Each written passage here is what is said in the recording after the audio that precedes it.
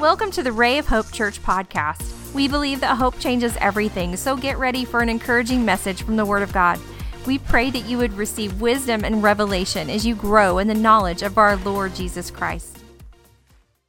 Turn to your neighbor and say, you may learn something today. That'd be all right, wouldn't it, that we might learn something? Well, picture in your mind the high priest going into the Holy of Holies and approaching the mercy seat. And he was to sprinkle the blood 7 times in that holy place.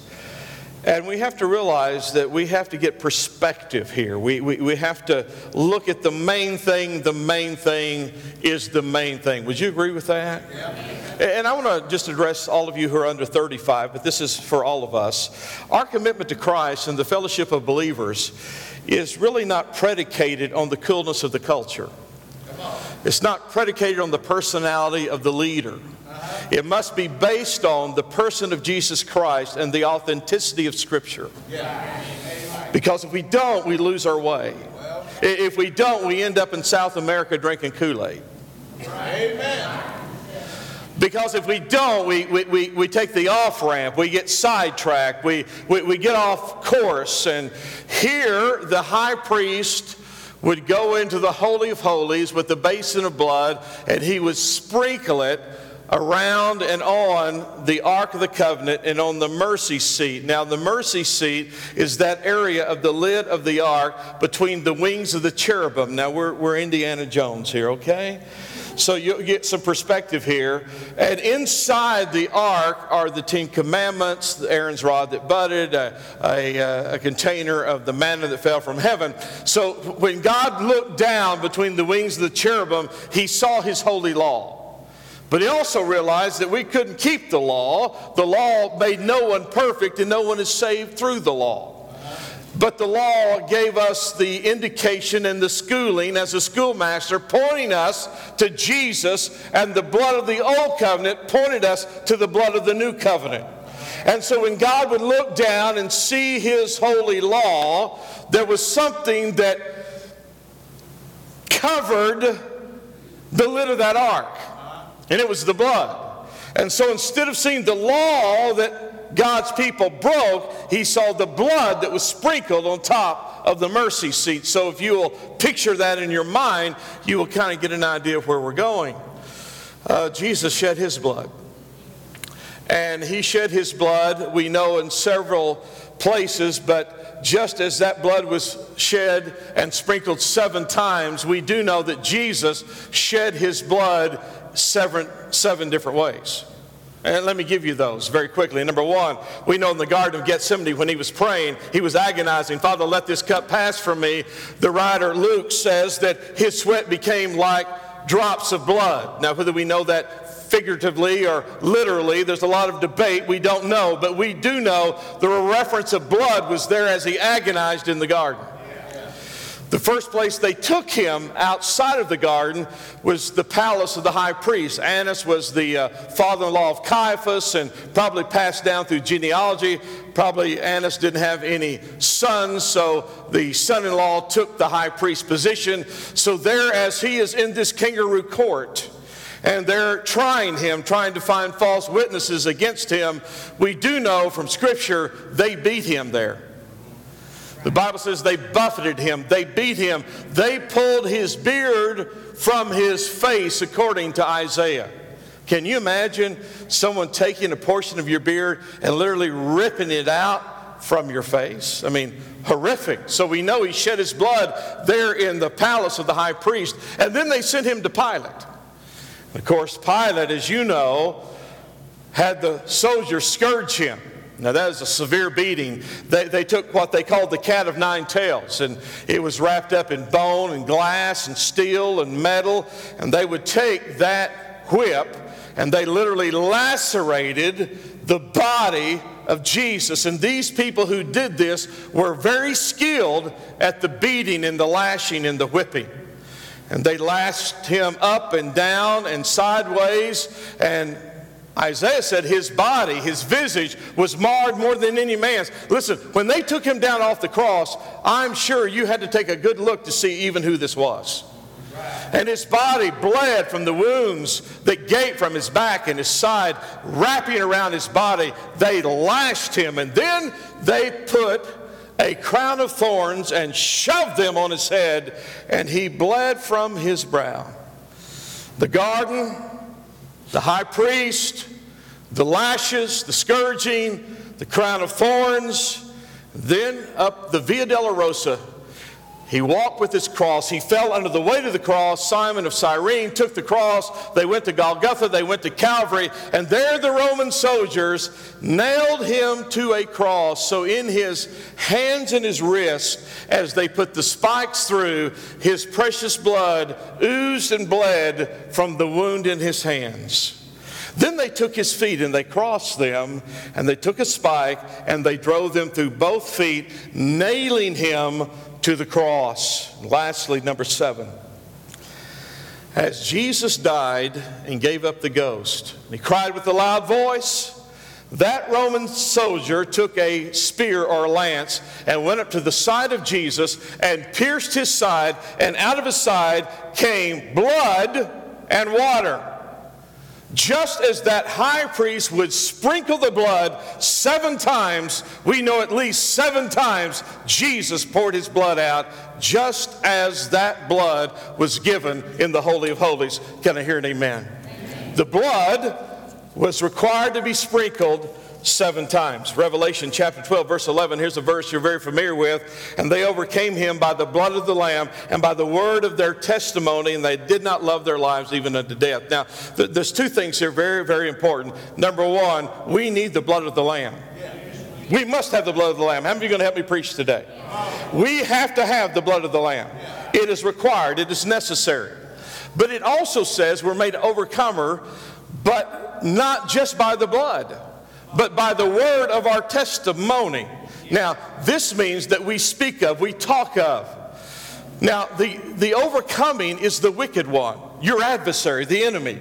He will come in to kill, steal, and destroy. Can I hear an amen? So when he comes in, what do? The blood speaks for you, and you have to speak for you. And when I say speak for you, let me tell you what you speak of. You speak for what he's done for you.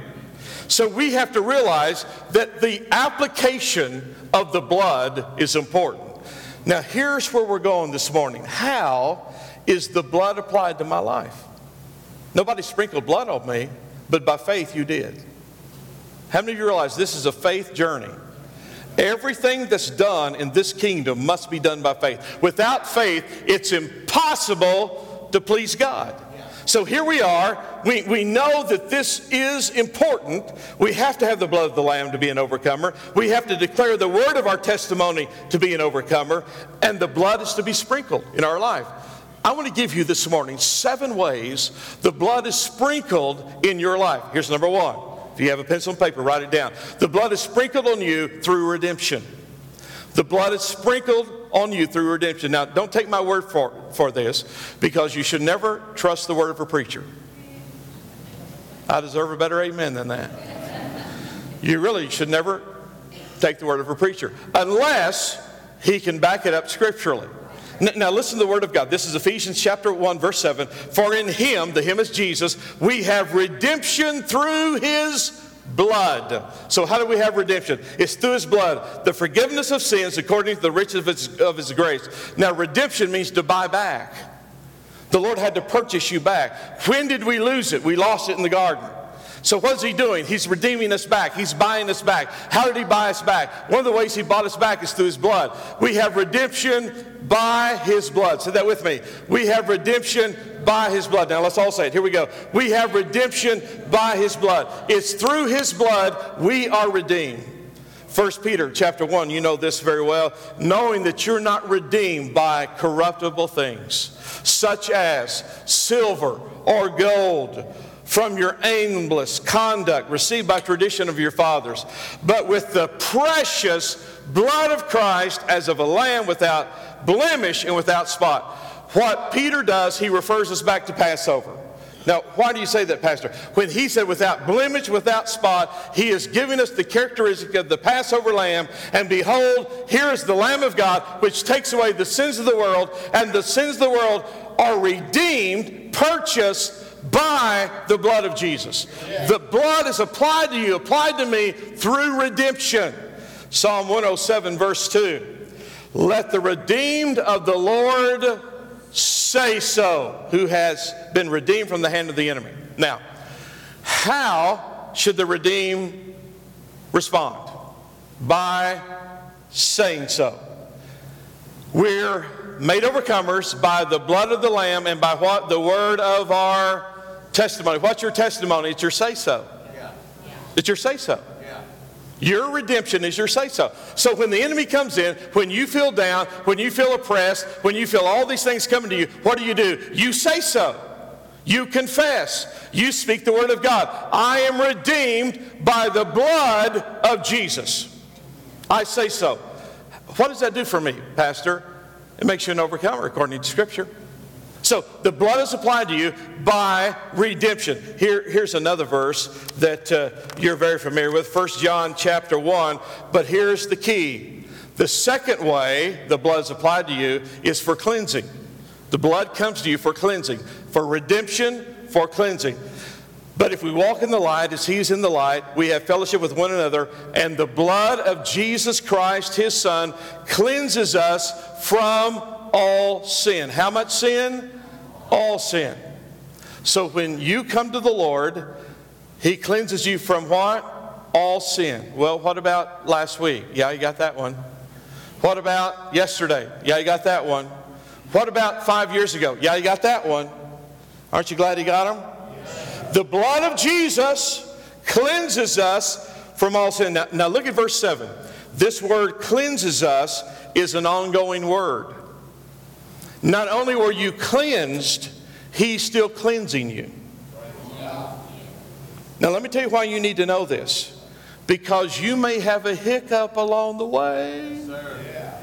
You may say something, do something, or not do something you should have done. Sin of omission, sin of commission. And guess what? The blood is still active. The blood is still alive. The blood is still cleansing. The blood is cleansing you.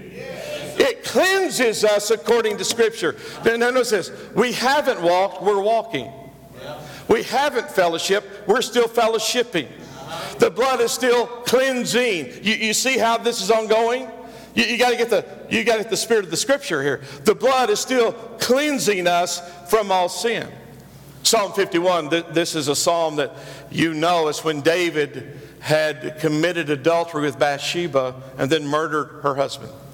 So if we have any adulterous, murdering people here, this is good news for you today. That's right. Amen. David is in a desperate place in his life. David is in a horrible place in his life. But look at verse 7.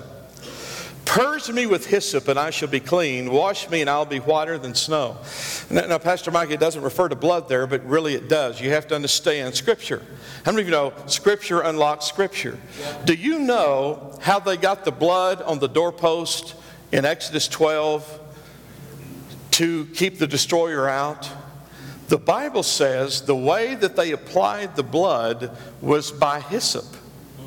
They would take a stalk or a grouping of hyssop and they would dip it in the basin of the blood, and with that hyssop they would apply it to both sides of the doorpost and the lintel or the top of the post. That's how they applied the blood. So David is now referring to the blood of the Passover lamb, and he says, purge me with hyssop. That's the reference. They knew what he was saying. And I shall be clean. Yeah. We are being cleansed. We have been cleansed. And tomorrow we'll be cleansed again, because you need an ongoing cleansing. This is an ongoing walk. This is an ongoing fellowship according to 1 John. Now, the third thing here is justification. Justification is something that we need, because when I get before the Lord, how in the world will I ever be justified? I know me, I know you. You're not going to do so good, are you? Romans chapter 5, verse 8 and 9, but God demonstrated his own love toward us in that while we were yet sinners, Christ died for us.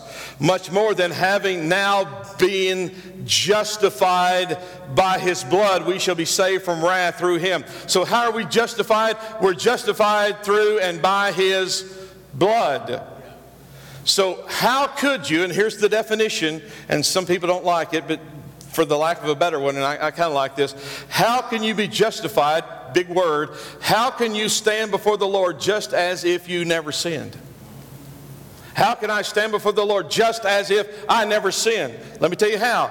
Because of the blood of Jesus, I have been justified. What he did at the cross, his work of salvation, not for him because he had no sin, but for me because I had sin, I need to be justified. And you have to be justified. And justification comes by the blood of Jesus. Can I hear an amen? Amen. Now here's another one, sanctification.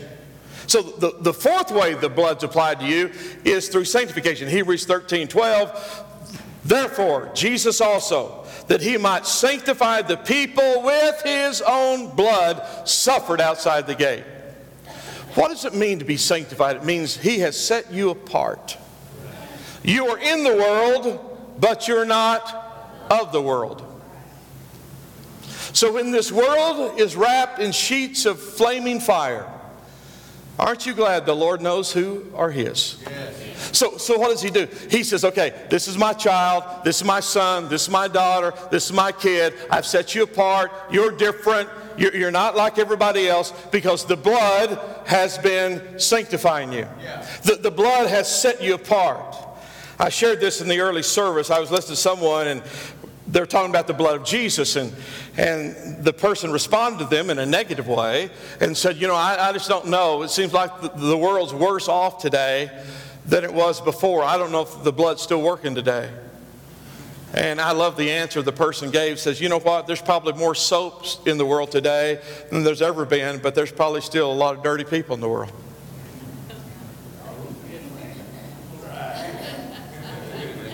How many of you have ever shot by them?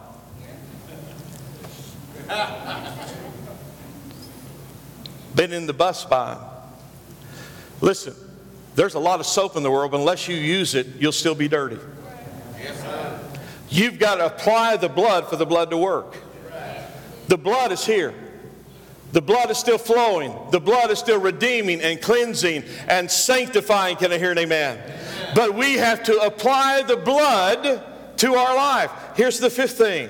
Spiritual life and eternal life. The blood's applied to us for spiritual life and eternal life. Now John 6, this is a verse you're very familiar with, a chapter where he feeds a lot of people, feeds the multitude. He's performing miracles and people are following him. How many of you would agree with me, people love the benefits? They love the benefits. I'm going to follow him as long as he is ordering Long John Silver. I'm going to follow him as long as he is healing, as long as he's doing miracles, as long as he's doing signs and wonders. I'm going to follow him. But chapter 6 is a pivotal part of the ministry of Jesus, because this is what he does. And he said to them, verse 53, truly, truly, I say to you. Now, if you have a King James Bible, it says, verily, verily.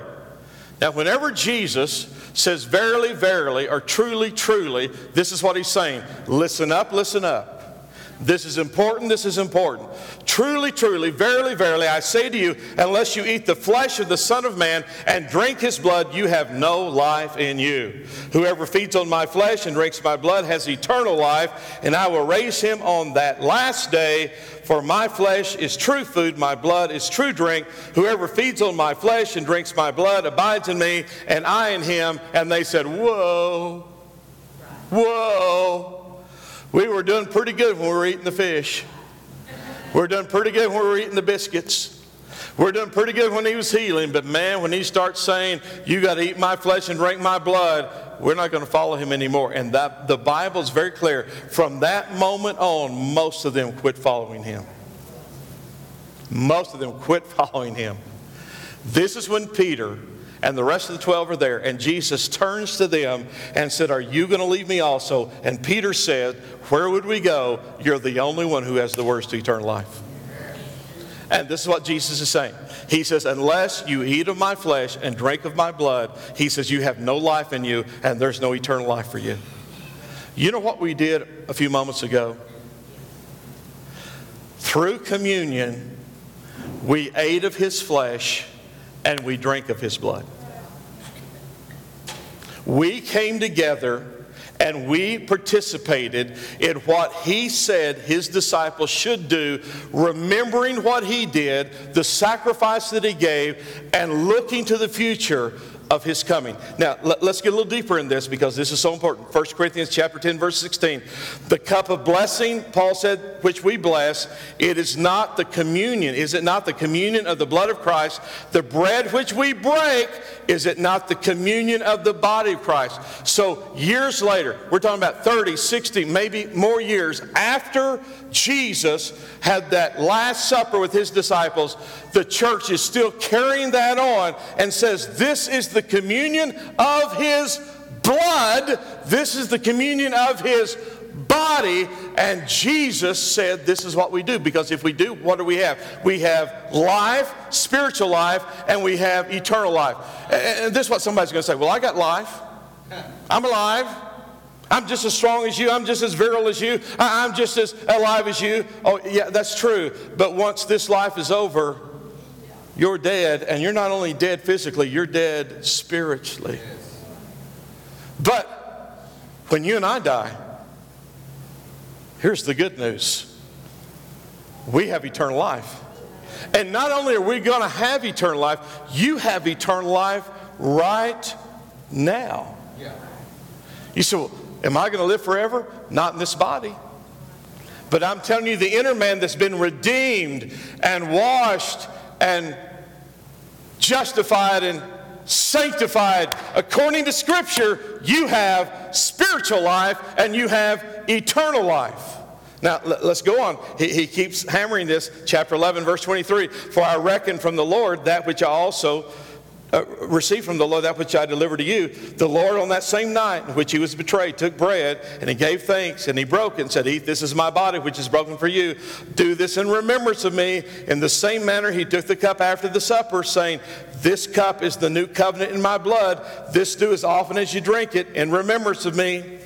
For as often as you eat this bread and drink this cup, you proclaim the Lord's death till he comes. So what are we doing? We're saying this is what he did, but he's coming back.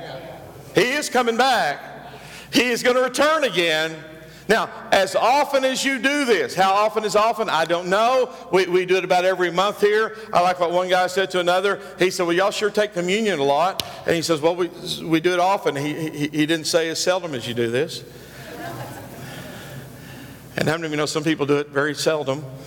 But I'm not grasping at straws or trying to nitpick, but this is what we know. We are doing what he said do, proclaiming what he's done, and looking to his coming. And it revolves around him shedding his blood. Here's the sixth way the blood benefits you and is applied to you. It's through intercession. Through intercession. Now, listen to Hebrews 12, this is verse 22 through 24. But you've come to Mount Zion, to the city of the living God, to heavenly Jerusalem. You have come to thousands upon thousands of angels in joyful assembly. Now, the word there is the word myriad. You've come to myriads and myriads of angels. In that culture, in ancient times, they didn't know what quadrillion was. They didn't know what a billion was. So they had words that they used was a myriad, 10,000 times 10,000 times 10,000. That is saying there's so many angels here, we can't count them. There's so many angels, it's beyond our way to even grasp how many angels there are. But he says, this is what you've come to, the joyful assembly, to the church of the firstborn, whose names are written in heaven. You've come to God, the judge of all, spirits of righteous, made perfect, to Jesus, the mediator, everybody say mediator, of a new covenant, and to the sprinkled blood that speaks a better word than the blood of Abel. Now, this is important. Look at verses 23, 24. We have a judge and we have a mediator. Got to get it. Say it with me. We have a judge and we have a mediator. Now, the word mediator It's used about 6 times in your Bible, and it comes from the word that means to get in the middle. To get in the middle. It means the in-between. Our vocabulary today would be it's an arbitrator, one who intervenes, a reconciler, one who brings peace between two parties. Now, the judge wants justice. And here's the person being judged over here. And you and I are not going to come out good in this. Because the wages of sin is death. And this is what I know about you. For all have sinned and fallen short of the glory of God. We always say Paul is not from the South, and he didn't say y'all have sinned. He said we've all sinned. We've all sinned and fallen short of the glory of God. But watch this. There's someone who is stepping in between us. The mediator, the advocate, the intercessor. And when the judgment wants to say you're guilty, the blood is saying no. The blood says no. Just as the blood is marked on the doorpost of that house, and when the destroyer wants to come in, the blood is speaking. If you were here last week, we know the blood has a voice, and the blood speaks. And the blood is saying under that old Passover covenant, don't come in here, destroyer. This house is covered under the blood. You can't come in here. Death, you can't come in here. And just as judgment is coming to all humanity, the intercessor, the mediator is saying, innocent, justified, set apart, not because of what you did, but because of what he did. Wow. Now notice this. This is interesting. That this blood speaks better things than the blood of Abel. What does that mean? You know what Abel's blood is saying? Vengeance. Vengeance. Vengeance. But the blood of Jesus has a better voice.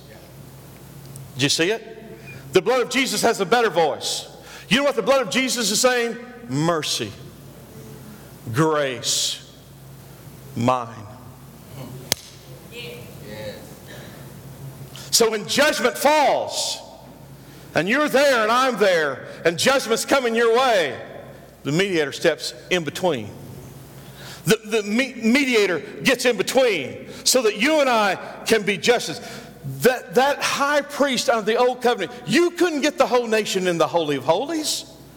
You couldn't get all those people in the Holy of Holies. You know what that high priest did? He went in there for everyone and sprinkled the blood. That blood was sprinkled for the entire nation. And there we have a high priest that went into the holy place. And let me tell you, he was the sacrifice. It's his blood, and he offered it himself. Hallelujah. He is the high priest. He is the sacrifice, and it's his blood. Wow. We got to get this down, church. We got to know this. This is how it's applied to our life. Here's the last one. Somebody say, praise the Lord. It's by access. The blood's applied for your access. Hebrews 4:16. Let us therefore come boldly to the throne of grace, that we may obtain mercy and find grace in the time of need. How can you and I come boldly to the Lord? How can we come boldly? Listen to Hebrews chapter 10, verse 19. Therefore, brethren, having boldness to enter into the holiest by the blood of Jesus, by a new and living way which he consecrated for us through the veil, that is his flesh, and having a high priest over the house of God, let us draw near with a true heart of full assurance, in faith, having our hearts sprinkled from an evil conscience and our bodies washed with pure water. Let us hold fast the confession. Everybody say confession. Let the redeemed of the Lord what? Say so. We're made overcomers by the word of our testimony. You must have a confession of hope without wavering, for he who promised is faithful. So watch this. Now we have boldness to enter into the Holy of Holies. That high priest could not come into that place unless he did certain things. Here's one of them. He took a handful of incense and put on the altar of incense.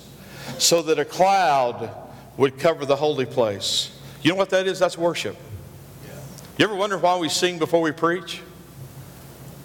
It's the pattern of the Word of God. And then he would go in with the blood. And how many times would he sprinkle it? 7 times. He'd sprinkle the blood 7 times in there. If he went in there without worship and without blood, he'd die. I mean, you do know the fringe of the high priest's garments had bells and pomegranates around it. Can you say this in church? He tinkled when he walked. But you know what I mean? Yeah. So when he walked, you could hear the bells. If he went in there and he was not right with God, he didn't bring the right sacrifice. If he went in there without blood, the Shekinah glory of God would kill him. They couldn't go in and get him. They tied a rope to his ankle. They had to drag him out from under the veil. But you and I, can you imagine that high priest being a little timid to go in there? A little iffy to go in there? Guess what? You and I have boldness to go in there now. We're bold to go in there. We gladly go in there. But we got to have blood to go in there. What blood do we have? The blood of Jesus gives us boldness to go into that place. So when you don't feel like you're worthy, you're not justified, you're not sanctified, then you got to make a confession. I have the boldness to go in and petition God because of the blood of Jesus. And I confess that, and I'm going to do that. Can I hear an amen? So here we have this typology of the Old Testament showing to us that the blood is applied in many different areas. And I gave you 7 just as that blood was sprinkled. Now it's applied to your life. If we don't do anything else before we leave today, I want you to see the marvelous plan of God and the wondrous knitting together of Scripture and the wonderment of the fulfillment of Scripture that we see here. This cannot be humanly written. It's impossible. Let me leave you with this thought. In John 19, Jesus is on the cross. He's about to give up his life, and he looks down and he sees Mary, his mother. And this is be our vocabulary today. John, take care of my mother Mary. Take care of her. John is the only disciple, the only apostle that died a natural death. He was the longest living apostle. Everyone else died a martyr's death. Many believe the reason he did that is because he took care of Mary. He had to be alive to take care of the mother of Jesus. Take care of my mother, John. And then the Scripture says that Jesus knew that it was going to be finished. And knowing this, that he was about to fulfill it, he said these words, I thirst. Now the Romans were in charge of the crucifixion. We all in agreement with that? But this is what the Roman soldiers did. There was a container of sour wine or vinegar there. They took a sponge and they soaked that up in that sour wine or vinegar, and they put it on a reed. And it is described this way. They put it on a branch of hyssop. And they lifted up that branch of hyssop to Jesus, and they touched the branch and the sponge to his body. And when they touched the branch and the sponge to his body, he cried out with a loud voice, "It is finished." He didn't say, "I'm finished." He said, "This is finished." What's he doing? He's saying, I have now fulfilled the Scripture concerning me and completed the task of redemption. Please catch this. What in the world are the Romans putting a branch of hyssop up to Jesus? Because that is what you use to mark the door. And Jesus said, I am the door. And so the Romans took the hyssop and they touched our Savior, who is the door, and they marked the door with the blood of the Lamb. That's who we are. We're those who are covered in the blood. And it's finished. We don't need another sacrifice. We don't need any more blood. Let's just confess what we already have. Let the redeemed of the Lord say so. Come on, say it in worship, say it in prayer, say it in thanksgiving, say it when you're in trouble. I'm redeemed, I'm washed, I'm sanctified, I'm covered, I have access. Oh, wow. Stand with me, I'm done. We are so thankful you joined us today. We would love to hear from you at rayofhopepodcast@gmail.com. Let us know how you were encouraged and how we can pray for you. Remember, Christ in you is the hope of glory, and hope changes everything.